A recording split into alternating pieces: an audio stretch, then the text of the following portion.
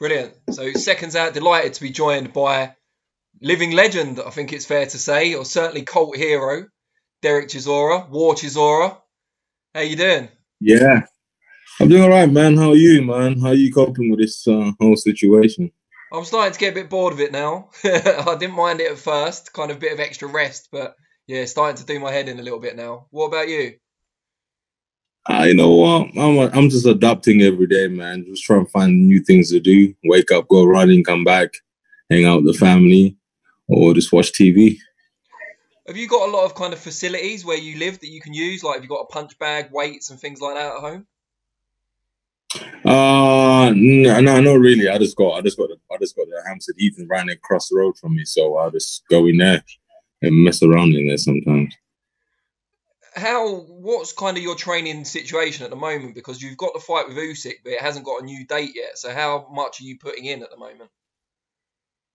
I'm just putting what I can, to be honest with you. 45 minutes in the park. Just moving things around, moving logs. Just find something to which is heavy to move around with. So, and that's what I'm doing: running, skipping, the usual stuff.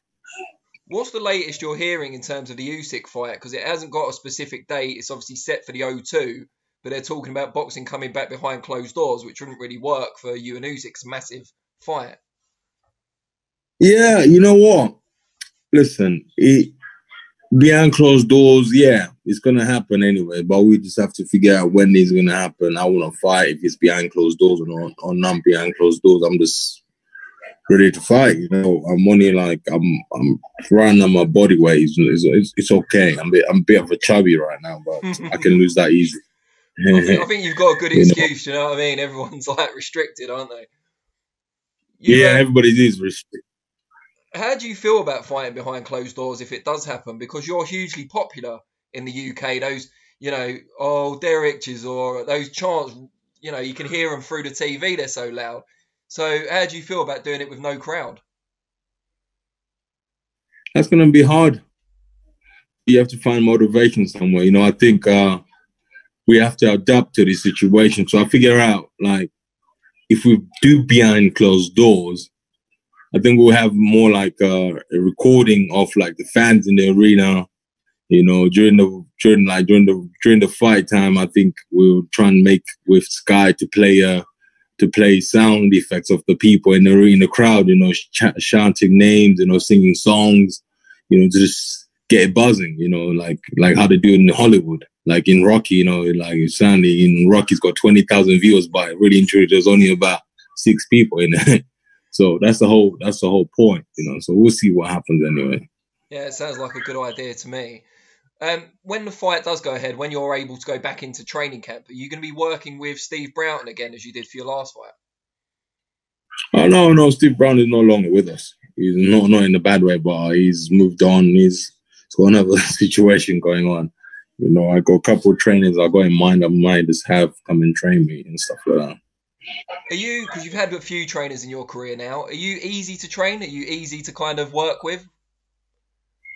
Boxing is so easy. When you've been in the game like myself, you can just get someone and you just sit down with somebody and tell them, listen, this is what we want. Like David sits down with them and tell them, okay, we find this guy, so this is the shots we need to be practicing every day. And then it gets a bit boring, and that's what we do. Everything else for me just comes natural because I've learned it from the last 10 years of my career, basically. So when I'm in the ring, I can just do what I've been taught time ago and put the new stuff I'm learning now. So it's okay. The past run of fights that you've had, including Takam, David Price, destroying Artur Szpilka, which a lot of people thought would be a hard fight for you because he's a southpaw. Is this the best run of your career? Yeah, you know why? I give all the victory to Almighty Jesus Christ, because at one point in Monaco, I thought I was done, and I was like, I have to come back and change certain things in my life. And then one of the things I did most was being born again and start going to church a lot. And I think that saved me. And then that started opening so many paths for me, if you hear Muhammad Ali saying, listen, those points I was training so hard every day, doing everything right. But there's one thing missing, him praying. And then he's lost a couple of fights. And then he went back from losing fights by first praying before he walks in the ring or before he does everything in his life. And that's just opened so many gateways for him, like by being a great fighter. So I took that implement of like myself. I have to give myself to the Almighty Jesus Christ, and so I can be a better man in myself and training wise. So I enjoyed it. That's one of the things which changed my life basically. With that in mind, have you kind of missed going to church while all this has been going on? Is it left a bit of a void? Oh man, church is on Zoom now. Just put some in your pajamas and you're at church already, man. Maybe it's better that way. I don't know. Yeah, it's better. You don't have to give up your fees anyways, which is good. Yeah, no collection plate. Yeah, I like it. No collection plate. Yeah. What do you make of Usyk as a fighter? We know he's excellent at cruiserweight, but what do you make of him coming up to your weight class? Listen, Usyk is a fox, and he's a fox. You know, he's very good, man. The guy's unbelievable. You know, I think I just have to bite my gum shield and just go with it. Yeah, I mean, that seems to have worked out pretty well for you so far, and we don't know if he can deal with someone of your size with your work rate and skills at heavyweight. We don't know, but he must know something I don't know. So, you know what? It's going to be a good fight either way with people, with a crowd at O2 or with a crowd at home. It's going to be amazing. So what me and David are trying to do is try be in the best shape we can be and do the best fight we can, you know, give the fans what they want to see. And Usyk's #1 contender for the heavyweight title, obviously with the WBO. Should you beat him, would you expect to inherit that title shot and you'd be next in line? Well, that if that's possible. But you know what? I always say this before. You know, fights sometimes don't have to have a title behind them to be good fights. You know, it can be like two guys just fighting for no reason, but they're just fighting for the passion of boxing. So for me, I don't really care, to be honest with you. I just want to fight Usyk, beat Usyk, and see where I am in the rankings. There's always been questions about whether you and Anthony Joshua would actually fight because you're both former Finchley Boxing Club boys. He has said in the past he really looked up to you when he was getting into boxing. Is that a fight that will ever happen? Money talks. Yeah, it's true. Let's see it. I think AJ will be happy to do it, you know, because everything is in AJ's driving seat. You know, if he wants to do it, he'll do it. If he don't want to do it, he won't do it. Everything is up to AJ. Looking at AJ and seeing that he used to look up to you as a kid and where he is now, it must really like underline to you how long you've been involved in boxing. It's kind of been most of your life. Yeah, you know, because I remember when I walked in Finchley and I see AJ, he was the first guy there, you know, in the gym before they opened the gym, to be honest, at the doors. And then he was sitting in the dressing room, and then he was the last guy to leave. So I knew exactly he was going to go further than everybody thought he would. And he's a great athlete in himself, you know. And plus, what he's done for boxing, him and Eddie and Sky, they've like produced so much money in boxing now, which is unbelievable for everybody, you know. Because remember when Vladimir and Vitaly had it, there was not much money for everybody in it because the brothers were keeping it to themselves. But AJ now is come in the game. He's just put a massive injection in the game in like proper money. You know, people are falling in love with boxing. People didn't love boxing anymore. Like for the last 10 years, they've like come back in boxing because they love what's happening. And then you got the Gypsy King with Deontay Wilder, Dylan White. So, you know, boxing is peak right now and we're loving it. You've had a lot of controversial moments in your past. For a long time, you were kind of the man people love to hate. But at this stage of your career, you've become a bit of a hero. You're very popular now. Do you prefer it that way? Do you like being liked? I don't know. Depends what mood I'm in. Depends. But you know what? I think what happened was the fans back, like we're talking about a couple of time ago, the fans wanted a fighter who can box and will talk crap. But I was talking crap and I was fighting. They didn't like that. And they realized, hold on, if we pay money to go watch this guy, he's going to give us a good fight either way. So, you know, I'd rather get back behind him and stuff like that. And I do that. You know, I like to get in the ring and fight. You know, I always say this, I can't box. You know, boxing for me is not my thing, but I know how to fight. I think you're being a bit hard on yourself. You don't win an ABA title if you can't box. And, you know, we've seen you box as a pro as well. You've got good head movement. Your footwork's pretty good. Your punch selection's good. You can box a bit. Do you know what I mean? You're not like an uneducated slugger. That's exactly why I am. I like to slug. I think you just like people underestimating you and expecting you to just be a brawler. That's the whole point. Yeah, I like to be a brawler. I like to go in and look for a fight. And do you feel you've mellowed a bit as you've got older? I think being a father of 2 girls, I think, yeah, you have to. How are you finding fatherhood? Because it comes with its own challenges. Do you know what? Yeah, it comes with your own challenges, but you know what? To be honest, I don't do most work anyway. I just leave it to the other half. And you've got a farm, is that right?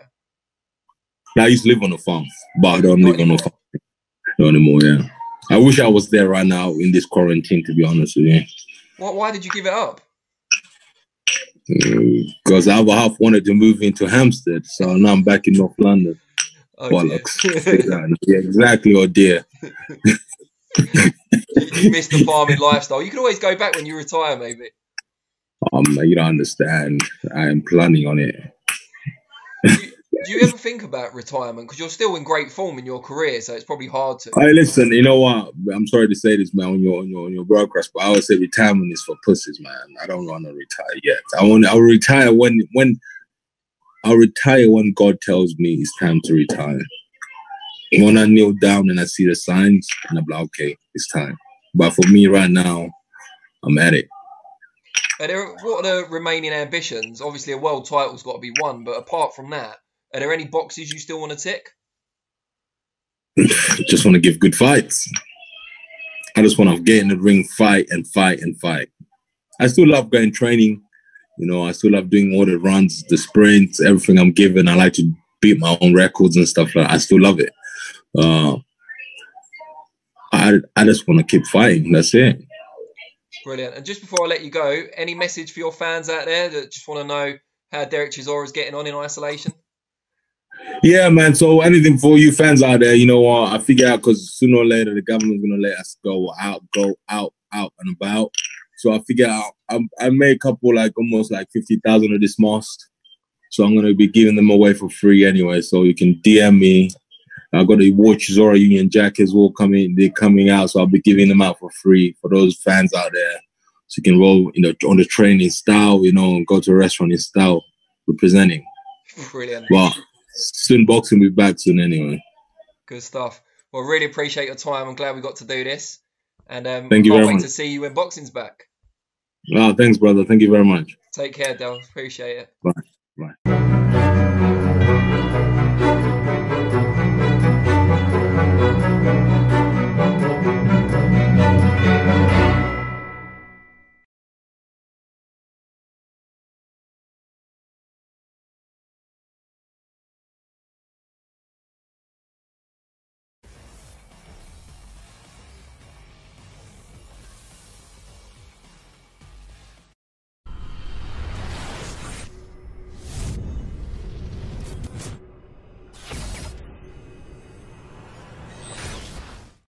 Oh, I thought we were on. I'm sorry, I didn't know we weren't on before, right? No, we're going to be on in a second. Where are you? Los Angeles? Los Angeles, yes. Santa Monica. Nice. Pleasure to meet you. Yeah, likewise. This is Umar Ahmed for IFL TV in association with MTK Global via Zoom. I'm joined by ESPN's Mark Kriegel from Los Angeles. Mark, how you doing? I'm well, thank you. Pleasure to meet you. Yeah, likewise, Mark. So you broke a story, I think a couple of days ago now, regarding Fury and Joshua. And we've learned since then that NDAs have been signed by both parties. Is that correct, Mark? Well, to my understanding, it's 3 or 4 parties. It would include Top Rank. It would include Queensberry. It would include MTK. And also Eddie Hearn's concern as well. Yeah, when I said both parties, I meant both sides. So, of course, we know with all Tyson, sides. There are a lot of sides in this, Umar.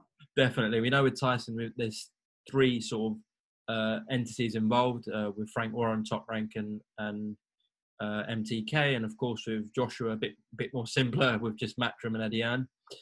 So talks have begun. Potential offers are being made from Saudi Arabia to MTK. Is that all correct, Mark? Yes. How realistic is it you think we get that fight next, considering the pandemic we're in at the moment, and also the fact that we've got contract side from Pulev's side to fight Joshua, and from Fury side to fight Wilder? I can't answer your question on the pandemic side, because that's a separate issue. You're going to need testing. That's something else. I do think, however, the pandemic creates even more pressure for this to happen. And there was a substantial amount of pressure before the pandemic.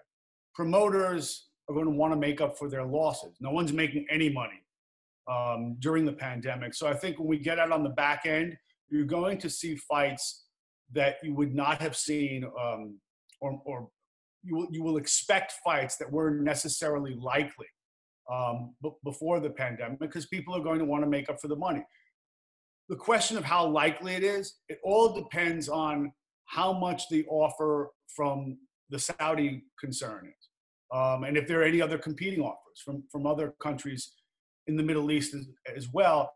I understand that everyone says they have contracts now, but this is boxing, and as you know, what speaks more than box office is money, and ultimately, what that number is, the number they get back from the Saudi promoters, will determine how they proceed. The idea that they've signed NDAs means, to me, that this is not a BS story. It's a real story. And everyone can deny all they want. I understand that Fury and Wilder have a contract. It's Wilder's prerogative to fight. He exercised it immediately. I understand why he would want to. But he would have his own concerns, and he would make, in theory, more money from stepping aside than from not stepping aside. Well, I mean, you get money to do, in theory, you get money to do nothing. Pulev is a much more problematic concern. You're supposed to fight in June, was it? Correct, yeah. Joshua. And he's been waiting for a long time. I mean, he's made almost a career out of stepping aside. He's gotten screwed from the IBF or stepped aside more times than he cares to remember at this point. I don't think that is insurmountable. If you offer him a reasonable guarantee, if MTK appeals to him and says, hey, listen, we need you to do this. Remember, he's also promoted by Top Rank. If Top Rank has a big enough financial interest, they could say, listen, Kubrat, we understand what your concerns are. Once again, we will have to make it up for you on the back end.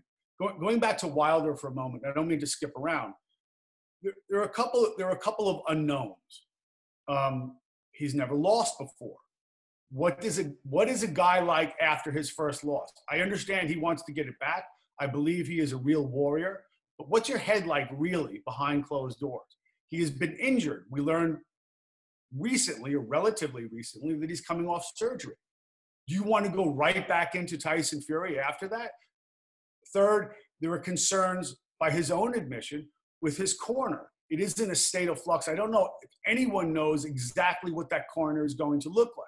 So in the interim, would it not seem rational to get a whole bunch of money, to step aside, to bide some time, to accustom yourself to your surgically repaired bicep, to your first knockout loss, and to potentially your new corner? Now, those are all reasonable things. It doesn't make him any less tough to step aside, but those are perfectly rational considerations. But again, the only thing that really matters right now is the number that comes back from the Saudis, because it's going to have to be lucrative enough to pay Wilder to step aside and pay Pulev to step aside. However, if you're going to get about $60 million, as Mike Coppinger cited a figure the other day in The Athletic, you're going to get $60 million site fee for Ruiz Joshua. What the hell would you get for this? I mean, how many more times valuable is this fight than that? So before everyone poo-poos it, think about what that fight would be worth. I don't know. I'm not a businessman. If I were smarter, I'd be doing something else. But Mark, there's a lot of things there that you said I want to touch back upon later on, but let's just establish something first. So in the report that you put out, you mentioned Saudi Arabia, and I think you mentioned Qatar as well. Is that correct? I said there were other places. Right. Okay. I think I did not mention Qatar. Okay. But right. I wouldn't think that you're incorrect. But all right. So we know there's various, let's say, territories in the Middle East making approaches to MTK about this fight. How much have talks developed? Because this story really gathered pace, because we knew Saudi Arabia, the Middle East, was going to be an option, but we hadn't really heard there was talks going on. Firstly, how long have these talks been going on, and are they developing, these talks, from what you know? Months, and yes. Months? I believe so, yeah. I mean, look, it depends how you parse these words. Talks, negotiations. I knew that there were several people I talked to took umbrage at the term negotiations. I don't know how you parse it legally, but it's boxing. People talk. And the only thing that, I hate to use the cliche, but in the end, money will talk the loudest and the most definitively. You know, nothing is really, everything is conceivable. Everything is in play. But until you get a firm number back, and I don't have that, you can't proceed rationally. You know, if the number is no good, and the number from the other suitors are insufficient, then you'll go on with the scheduled fights after the pandemic. If the number blows you away and it's guaranteed, again, by smarter people than me, now you got something that's real. In terms of location, I spoke to Bob Arum. He also mentioned the possibility of Macau, China, being involved with this fight, and he said that Top Rank are talking to them. Have you heard anything on that front, Mark? No, but Bob said it, so Bob said it. I mean, look, I think that you're coming out of something that's unprecedented. But I also think that all the parties are incentivized on the back end of this pandemic, whenever this is, to maximize the money. I mean, look, under the best of circumstances, they're incentivized to maximize the money. But I think the situation becomes more urgent now. People are really going to care only about the bottom line. Let's talk about Deontay Wilder, because the general consensus seems to be that if he steps aside, as you said, Top Rank can kind of convince Pulev to step aside, and he's done that before in his career. So let's talk about Deontay Wilder, which seems like the biggest stumbling block from Fury Joshua happening next. Do you think it makes logical sense in terms of the financial incentive, and also if he can get something written up in the contract where he says he has a shot at the winner for all 4 belts next year? That does seem like a very logical argument. I don't think, and perhaps I'm remiss in not mentioning this earlier, but, you know, Deontay's a true fighter. I don't think that there's any question that he would sign up for this if he weren't guaranteed the winner and his rematch. Don't misunderstand me. I'm not saying that he would step aside for the sake of stepping aside. He would only step aside for this. This is me talking, but it is rational. I think that he would only step aside for time, to buy himself some time, figure out where he is, not in a rational consideration, and some extra money. So what I would think is rational on Deontay's end, if he wants to do this, and he might just want to say, I don't care, I'm not going to entertain any offer at all. You give me that guy right now. And the same force of ego that got him to where he was the night of that fight will deliver him back. That's a possibility too. He doesn't want to listen to anyone or anybody. But human nature being what it is, I'm in a new situation. If they're going to give me, if I'm going to buy myself some time and get some money to figure out where I am and come back as a more effective fighter, as long as I get those 2 guys on the back end. And if this deal makes it more likely that I can fight the both of them, then I think you got something. But I don't think that Wilder would agree, knowing Wilder as I do, to the extent that I do, I don't think Wilder would agree to a damn thing if he didn't get big fights on the back end of this, if you weren't guaranteed those fights on the back end, starting with the winner. Of course. Mark, we know this is a unique situation where two Brits hold all four belts in the heavyweight division. How big, though, is this fight in America? Because Joshua and Fury are absolutely massive over here, arguably the two biggest sportsmen, let alone boxers, in this country. How well known are Anthony Joshua and Tyson Fury in America, Mark? Anthony Joshua less so. I think that it's germane that as far as America is concerned, he failed in his debut on the biggest stage. In Madison Square Garden, he got knocked out after all that hype. Fury is a bit different. You know, I've done so many stories on television and print and on Fury that he's a little bit of a different creature. I was doing a radio show with a New York station the other day, and the host, and a lot of these guys, unlike you guys, are goddamn oblivious to boxing. But he said to me, I got back into it because of Tyson Fury.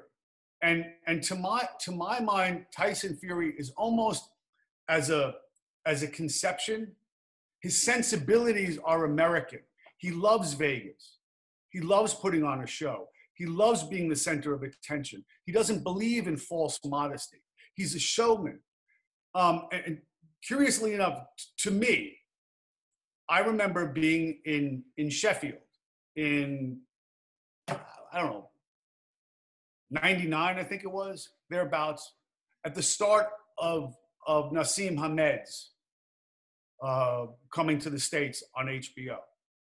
And I thought that Hamed really started that he was the first British fighter to look to America and say, I don't believe in this sort of false modesty. I want to go to America and really sell myself. So I think that and I don't mean to go too far away from your question, but I think that what Nassim started, you see its ultimate expression in Fury. So I think that, to answer your question in a very long-winded way, I apologize. That Fury is really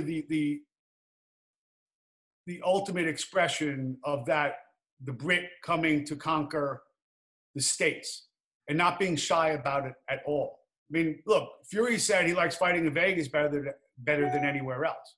Again, the money would have to be enough for him to fight in Saudi. But he also prides himself, listen, I'll fight in mine shafts, I'll fight, you know, in pubs, wherever, like my ancestors. I think he's serious with that too. But he loves Vegas and he loves America.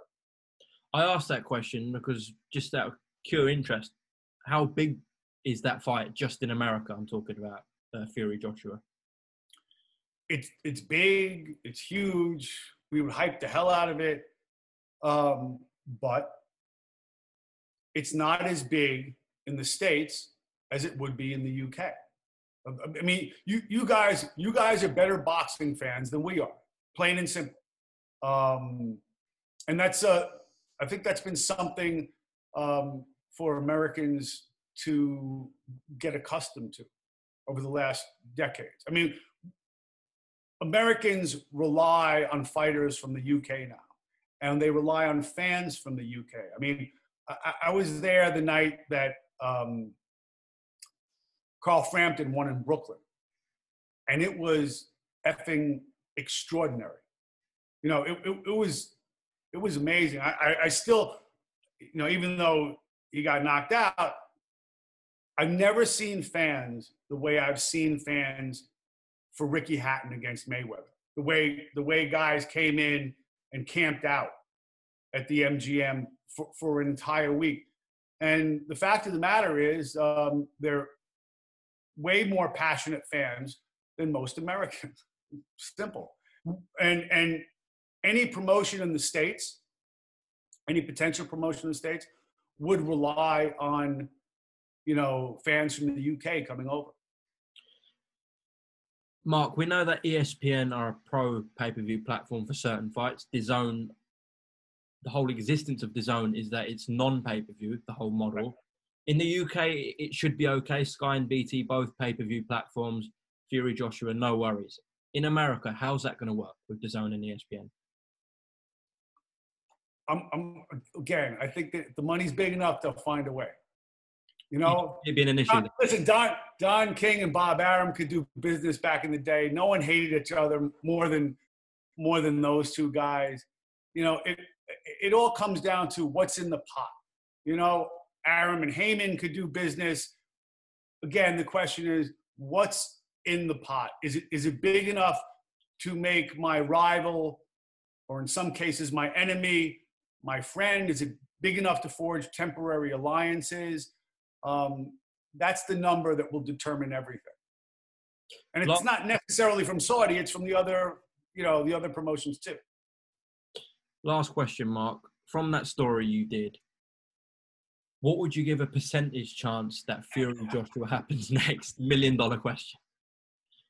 If I were a bookmaker, you'd be calling me in Vegas. And I don't know. I really don't know. I mean, you can think about it rationally and like do the math. And I'm not avoiding your question, but I'd be crazy to put a number on it. But here's what I come back to. If Ruiz Joshua is 60 million in Saudi, what the hell is Fury Joshua? Now, if you can give me a rational answer to that, if you can give me the number, say 200, 150, 100, I don't know. You give me a number on that, I'll get you a ballpark percentage. How's that? I'd say $150 million is around the right mark. So let's say you get 150 million, right? Do you think that's enough to pay out Pulev and Wilder? You'd imagine so. And there's the answer. Mark Kriegel, thank you very much for talking to IFL TV. Wish you the best for the rest of lockdown, but hopefully see you soon, whether that's me coming to the States or you coming to the UK. But yeah, thanks for your time and God bless. Take care, Omar. Stay safe, buddy. Thank you, Mark. Cheers.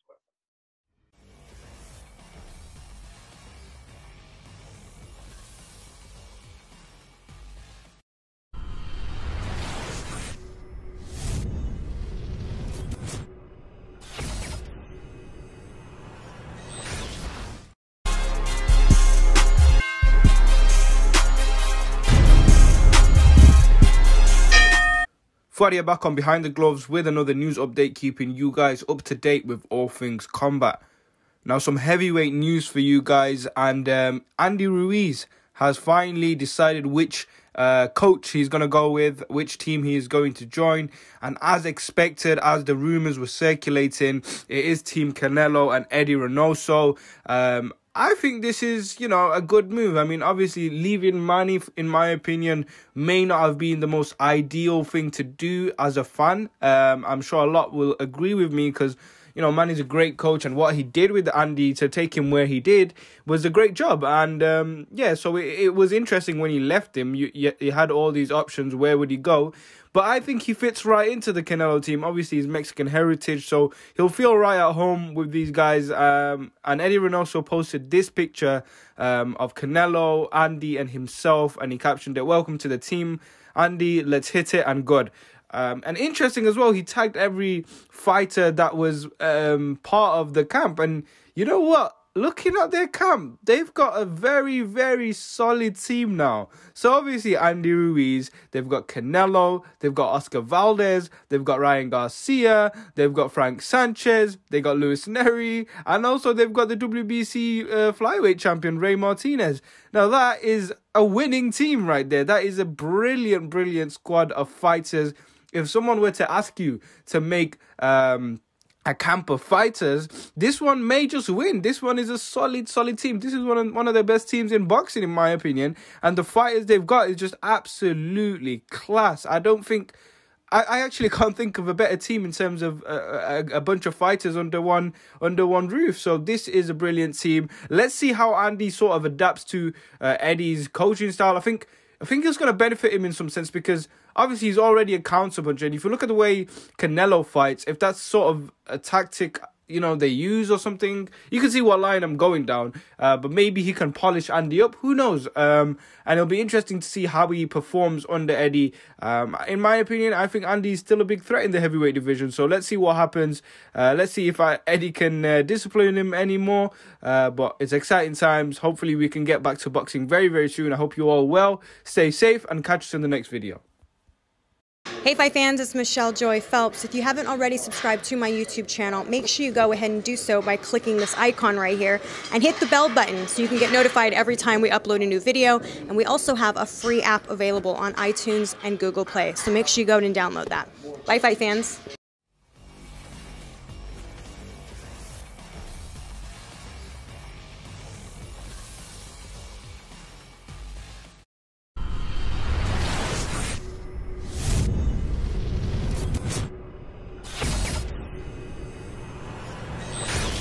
I don't really spoke to Eddie much these days, to be honest. I just let my lies and deal with him because I just been focusing on training, because training's been frustrating. I've had been ups and downs with the fights and stuff, so I just been focusing on my training, man, and just let the guys deal with him, because it's been frustrating and I don't want to snap at him and while out. So I just been focusing on my training and leave it to the other guys, the smarter, cooler heads in my team to deal with.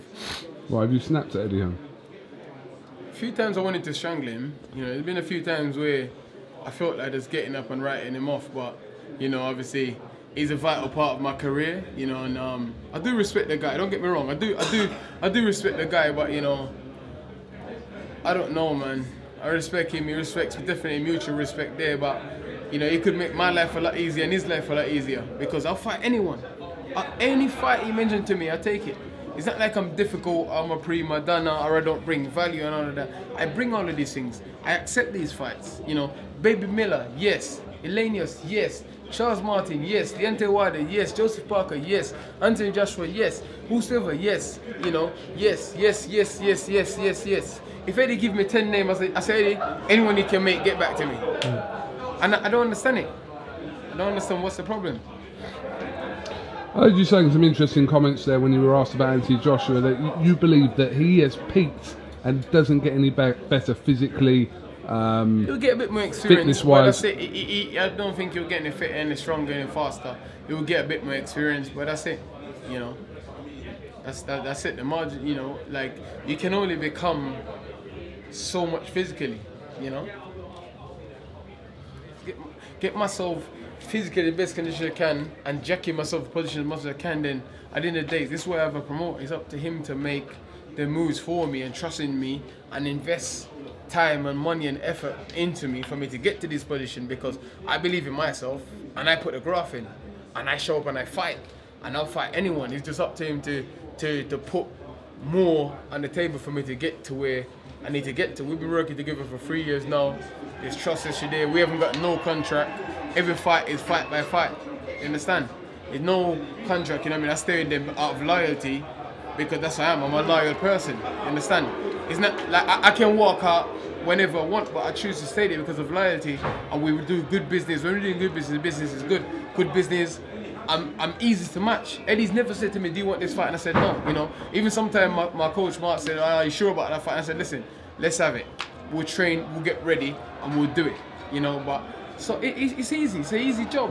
You know what I mean? I'm like an easy guy to promote and to manage and train. Easy. You know, I was my coach. He never said let's do 20 rounds today, and I said let's do 21. You know, that's my mentality, my mindset.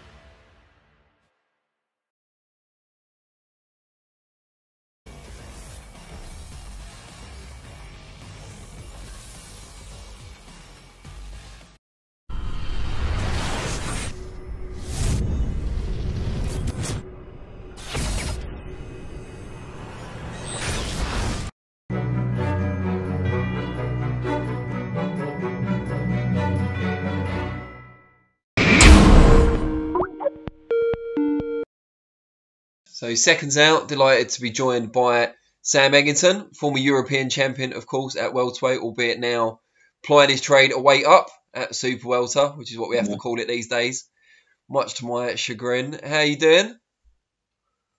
I'm alright, pal. Yeah, I'm just in lockdown. Yeah, I'm alright. The beard tells its own story. Yeah, I had the missus try and get the missus to whip her one round the sides, a little blade on the beard. Try to neaten it up as much as possible, but well, at least you had a go. Doing our best. What's your kind of lockdown life consisting of at the moment? What's your day to day? Honestly, pal, yeah. I know it's bad because obviously of what's going on and people are dropping like flies. It's not great, but for me, this lockdown couldn't come at a better time. I just had a baby. I had a baby the 3rd of February. Congratulations. So I was going to have to be training and you know I was getting ready for a fight the 28th of March. So the fact that they locked us down and I was staying in the house, you know, it's kind of done me some favours. You know what I mean?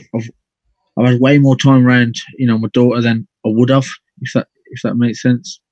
Because, you know, by the time I go train and come back, you know, we've napped through the day, you know, a baby, and by the time we get home of a night, you know, I probably wouldn't have seen her all that much, but you know, I have to box to pay the bills. So this has come, you know, at a decent time. Is this your first child? No, it's my third. Third. Yeah, I got two boys. Family as young as your boxing career. I did, mate. I started the family before my boxing career. Well, before 26, aren't you? Yeah, I got an 8-year-old. He's 9 in June, so I started nice and early. Jesus, 34 pro fights and 3 kids. You must feel like a veteran. I know. That's why I look like I do, man. I'm all old. I'm sure it could be a lot worse. But yeah, all this is died. Are you being quite like hands-on then? Yeah, I mean, I have been with all of them. I mean, I know a lot of people say it, and you know, most people are, but yeah, I do as much as I can. You know, the night feeds and all that. I've done that with both the boys. It's more of a struggle now for some reason. It's just harder to wake up, but I try and do as much as I can. Yeah, baths, night feeds, everything, anything. What was the plan for March 28th? I know you were supposed to be fighting, but who were you fighting? How many rounds and stuff was that all worked out? I did have an opponent. I couldn't tell you where he was from or what his name was. I think he'd won 23 and lost 13 or something like that. Couldn't tell you where he was from. But I was doing an 8-rounder. So you know, I'm still hopefully doing an 8 or 10 rounder when it's rescheduled. But we'll just have to wait and see. But yeah, 8 or 10 rounder. And a couple of fights ago, you had a massive win out in Italy, beat a really highly touted Italian fighter in 2 rounds, Orlando Fidigiglio, I believe. Yeah, something like that. I think I've said that right. That's just copying the commentators on the night. How important was that in hindsight to your career? Because you were on kind of shaky run, and then that's just put you right back in it and top 5 world ranking as well. Yeah, I mean, another key was asking me this the other day, and I think what it shows is that you've got to take your opportunities as they come. The Liam Smith opportunity come. I weren't really in any position to fight Liam Smith at the time, but I took it. I lost. It weren't great.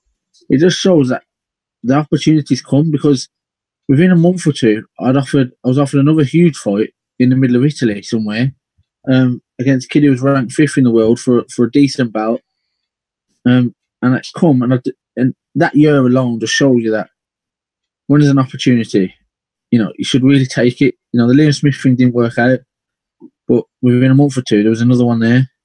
So I think a lot of people need to be told, you know, the old's great, you know, being unbeaten, but it don't count for everything. But yeah, you just got to take your opportunities. The Italian thing was great, worked out perfect just before the end of the year, and I even got a 4 or 6 rounder in after that. Yeah. Local to me, so yeah. Yeah, so you're kind of a bit of a throwback fighter, aren't you? In that you've had, for 34 fights and 26 years old, you've had quite a lot of big name fights and kind of headline acts and that kind of thing already. Yeah. Again, it's literally just I don't get me wrong. I've worked hard. I do everything I'm told and more, but a lot of it's luck. Like the second prize fighter, I got beat in the first prize fighter. I was in the first rounds. Yeah. I don't think I showed anything in the first prize fighter that granted me a second opportunity in the second prize fighter. But with luck, somehow, I got that shot. Barry was there on the night. I lost I don't think it was a great decision. And then, Barry, luckily enough, Barry come out and said, we'll get you on another Sky show. And I kind of just brushed it off at the time because I was just presuming he was saying that to all the lads.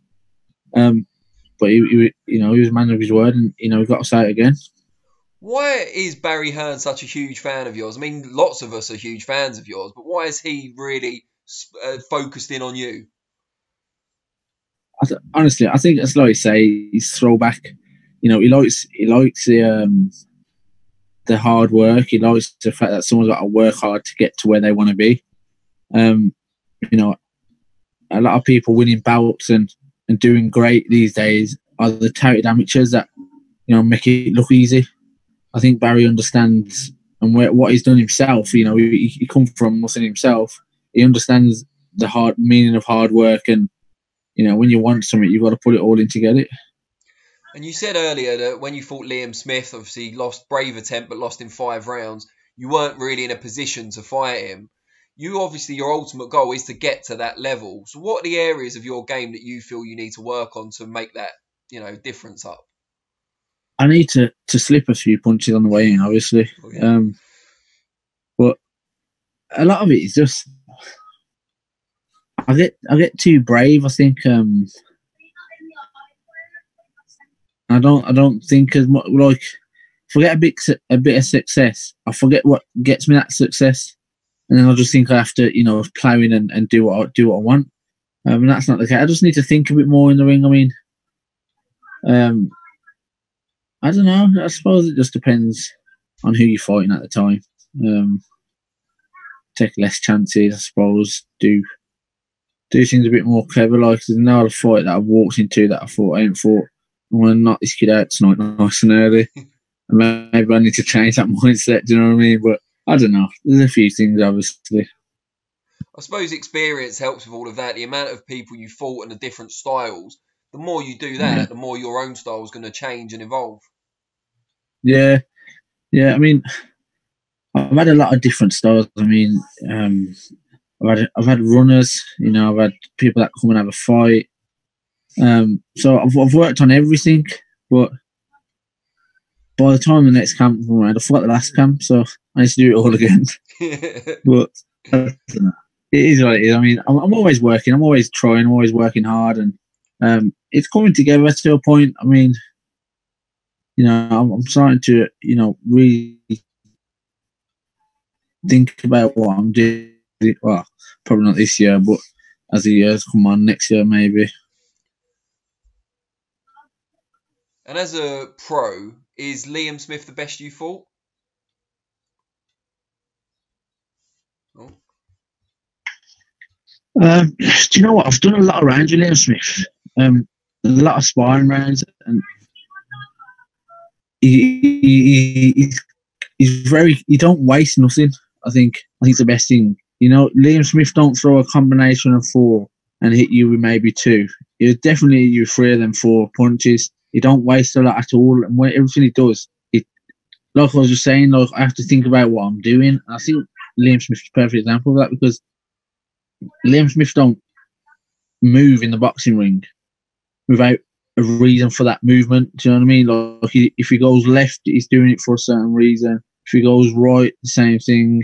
If he throws a jab, it's because he's got something coming off it, or and so on and so forth. But he's a great example. He just, everything he does is for a reason. There's nothing he does to waste. He don't waste no energy. That he doesn't have to waste.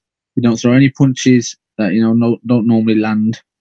But yeah, he's a great example. But is he the best you fought? Probably. Yeah. Probably just. He's not the best at everything. There's been faster kids. There's definitely been kids that have hit harder. But everyone's got their own thing. Like, some people are super fast, so that's why you can't beat them. Some people are hit hard, so that's why you can't beat them. Liam Smith's just all round good at most things. Do you know what I mean? Like, you know, most people work on other things that to their advantage. And I think Liam's just good all round. Do you know what I mean? So, you know, from top to bottom, Liam's good. His footwork's decent. His head movement's good. You know, he throws his combinations really well. Whereas most people have just got one of them that's really good, and then others that are lacking. Whereas Liam Smith sort of, you know, on par with everything, if that makes sense. While we're talking about your former opponents, we saw Mohamed Mimoun not too long ago Yeah. in the semi-final of the MTK Golden Contract. What did you make of that fight? I didn't catch it, you know, but I had a lot of people ringing me saying, you know, he's really, really been robbed. Did you see it? Yeah, I watched it back. I had him winning, but I thought it was quite close. I thought the commentators made it seem more one-sided than it was. Yeah, I see. I ain't watched it. I mean, I heard he was a good 3 rounds in front. Yeah, I think I had him by either 1 or 2 at the end. Yeah, see, I don't know. Like I say, I ain't watched it. I felt bad for him, you know, at the time. He's a cool guy. You know, still talks to me today. But it is what it is. Boxing, ain't it? You get decisions sometimes you don't. What's kind of the roadmap for you now? Like you said, IBF number 5, which is a great position to be in. I think one of those spots above you might be vacant as well, which Yeah. means in effect you're actually number 4. How far away are you from a world title shot, and what's the route map to getting there? I think after winning the title, the plan was to defend it as soon as possible. So I think I've never been in any sort of position to have an argument for some sort of eliminator of some sort, and I think I am now. I think being like you say 5th, you know, 4th in the IBF, I've got some sort of argument to say, look, I want to eliminate it now. I should really get one. But some of that sort, definitely a defence of the belt, and then I just got to buy more time because I think there's a final limit has already been fought. A Russian kid has fought a Spanish. Yeah, so the Russian kid's now number 1 contender to mandatory. Yeah, so I think he fought a final eliminator. So I think no matter what happens, someone's waiting, unless someone wants to do it voluntary. But to defend it or some sort of eliminator will be great. I think that's the best way to go. If I got a European title shot, if someone rang me and said that, yeah, as long as it was fair. I mean, I always say I'll take any fight as long as, you know, the deal's fair. Everyone gets what they should get. You know, everyone gets what they deserve. Don't just offer me a title and offer me, you know, tuppence, because that's not fair. That's not. I'm not going to take that. You know, although I want to win titles, I've got a family to feed as well. So everything needs to be, you know, on point with the other thing. So if a European title shot comes up, it's the change. I'm not going to take that because that'd be stupid to do. So I think if a decent fight come around for the Europeans, I'd take it. But I think other than that, I think eliminate is a good idea, or defend about that. I'll obviously want. What surprised me when I looked at the IBF ratings, obviously I expected you to be quite high up after the Fio Di Giglio win. God, I'm not going to say that again. Was that JJ Metcalf is number 4 with the IBF. So it's a domestic fight, one that you probably consider a winnable fight, and that could easily be an IBF eliminator, number 5 against number 4. Yeah, like I say, I mean, I don't think, I know this is going to sound bad. I mean, I've never met Metcalf. I've got nothing against him. I don't think that fight's worth having for me if it's not an eliminator. Yeah, I agree. Do you know what I mean? Like, I know he beat Wellborn after Wellborn went to America. I understand that, but, you know, I don't think that fight's worth me taking unless, you know, he's an eliminator of some sort. Do you know what I mean? So if it was eliminated, I'll take it up, you know, in seconds. I think that's a great fight. I didn't saw much of him, really. I've only saw him stop Wildborn. I didn't watch all that fight. I've only watched, like, you know, clips. But from what I've heard, it'd be a great fight. And if it was eliminated, I think it'd be an easy fight to make. Yeah, I agree. And I assume you feel the same way about a kind of domestic trio at the moment with Cheeseman, Fitzgerald and Fowler, that unless there's something bigger than domestic supremacy or whatever on the line, you're not really interested in those fights anymore. Yeah, and this will people think I'm being, big headed and like I'm better than them. That's not the case. I'm not saying I'm better than anyone. I'm just saying at the moment that don't make sense to me. What you know what I mean? Fowler has fought for the British, lost. Did he fight for the British? Yeah, he fought for the British and lost. Yeah. Cheeseman, fought for the European and lost. And Fitzgerald just won the British. So to me, none of them make sense really, unless there's really big words there. Fowler lost to Fitzgerald, but I don't think we'll just have to British wait. was on the line. I should say that just in case he moaned. Weren't it? No, because I think Oh no, of Fitzgerald course won it not. Because afterwards. he won. Yeah, he did. He did. Beat Yeah, Fowler you're for right. something So like an interstrap or whatever, and then he beat Cheeseman for the British. yeah, you're right. I was on that card. You should be telling me. Yeah. You need Yeah. copies. But yeah, so I don't think any of them make sense unless there's big money there. But if there's some sort of eliminator about it, if they can get them in for that, then I'm well up for it. You got a lot of admirers out there, not just Barry Hearn, of course. A lot of fans that admire the way you go about your work, humble but hard-working, aggressive as well, which people love in the ring. Yeah. What's your motivation? What do you do it for?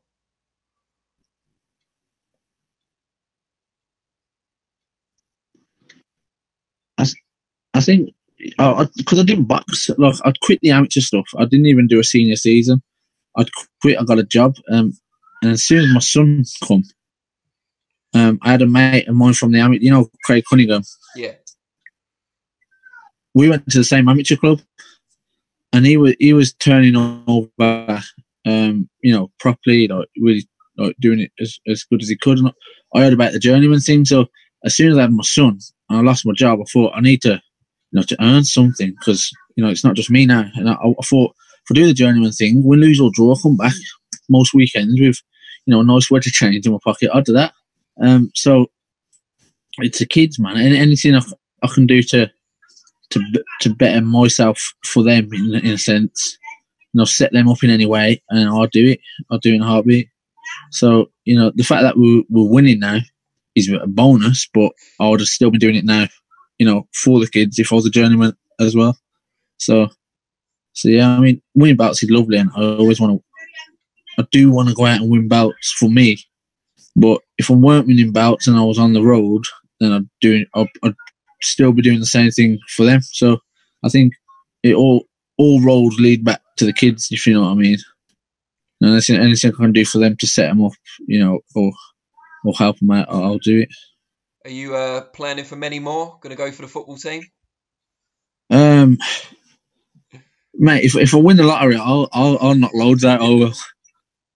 I love it, I do, but it all depends on how I'm living. But at the moment, 3's enough.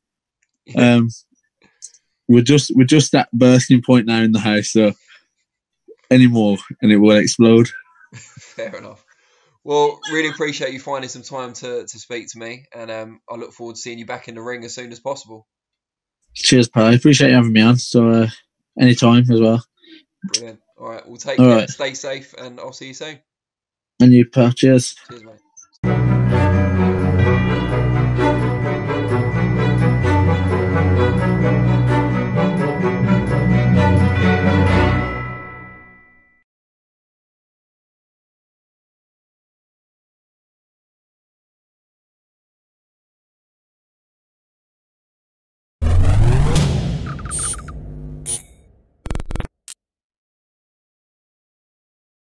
Mentioned Anthony Joshua throughout this. We've been talking about him potentially fighting Tyson Fury, potentially fighting Kubrat Pulev and everybody else. One person who I never thought I would talk about him potentially fighting is Carl Froch. Those two have been getting into some interesting bits and pieces lately. Yeah, it's an awkward one, really, because Carl's a good friend of mine, and I think Carl's very outspoken.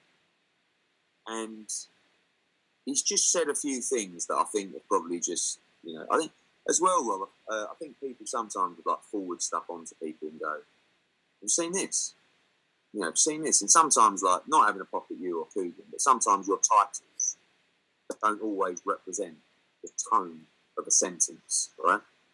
So there's been times where I've seen one of your titles or Coogan's titles, and I thought, "What? Fuck it," and then actually you read it or you watch it, and it's like, "Oh right, okay, it wasn't quite like that." So I just think that Carl, you know, I think the one was about AJ on a pound for pound list or something, and Carl not on a pound for pound list and stuff like that. Carl's just so competitive, you know, and it's almost like he's still fighting. He's still fighting for that recognition. I think one of the issues with Carl is he never got that recognition in his career until really late. Not being arrogant, but until he got with us, and particularly Sky, you know, and they really made him the star that he is. So he's always got that little chip on his shoulder that I did it the hard way. Now, I came up when I boxed Jermaine Taylor. No one fucking watched it. It was one of the most epic fights and comebacks of all time, let alone British boxing history. So he's ultra competitive, but, you know, he does like AJ, but sometimes he'll say things that, you know, rub people up the wrong way. That's Carl Froch. And, you know, we wouldn't want him any other way. I'm going to sidestep the insinuation that I partake in any kind of clickbait and just ask you, ask you if you think Carl Froch has a point. Do you think he deserves to be in the top 10 pound for pound? Yes, I do. Yeah. Where would you have him? I think AJ deserves it as well. But listen, Carl Froch isn't everyone's cup of tea, and he does say some silly things sometimes. But let me tell you one thing about Froch is he's a proper geezer. Mate, he's a proper fighter. Go back over his career. You know, look at the fights that he was in. We talk about pound for pound because the issue is he never got the recognition. Go and watch the Pascal fight. You know, watch the Jermaine Taylor fight. Watch Kessler 1. Watch Kessler 2. You know, of course, the two Groves fights. He fought Andre Ward in a unification fight in the Super 6 final. You know, beat Ben Johnson. Like, he's a proper resume. He would have fought anyone. And it's the fight that I would love to see more than anything was Froch v Golovkin. Although someone said the other day, I mean, Froch Golovkin was a fight that maybe could have happened, was never really close. But the actual one of the dream matchups was Froch against Nigel Benn. What? Would have been brutal. So. Okay, Eddie. Well, I appreciate your time. Thanks very much as always. Speaking to Boxing Social, I'll let you get back to your days of teaching. If you've got any final words, mate, let's have them now. No, not really. Just start your engines. Got to think that hope is here. We're coming through this. Not long to go. Get ready. Be ready. Be smart. Get ready to put the hours in. It's going to be very, very tough. You're still putting the hours in, Eddie. Look at the state of me. Oh, good man. That's all you can do. Just keep breathing. Cheers, Eddie. See you, mate. See you, mate. Bye.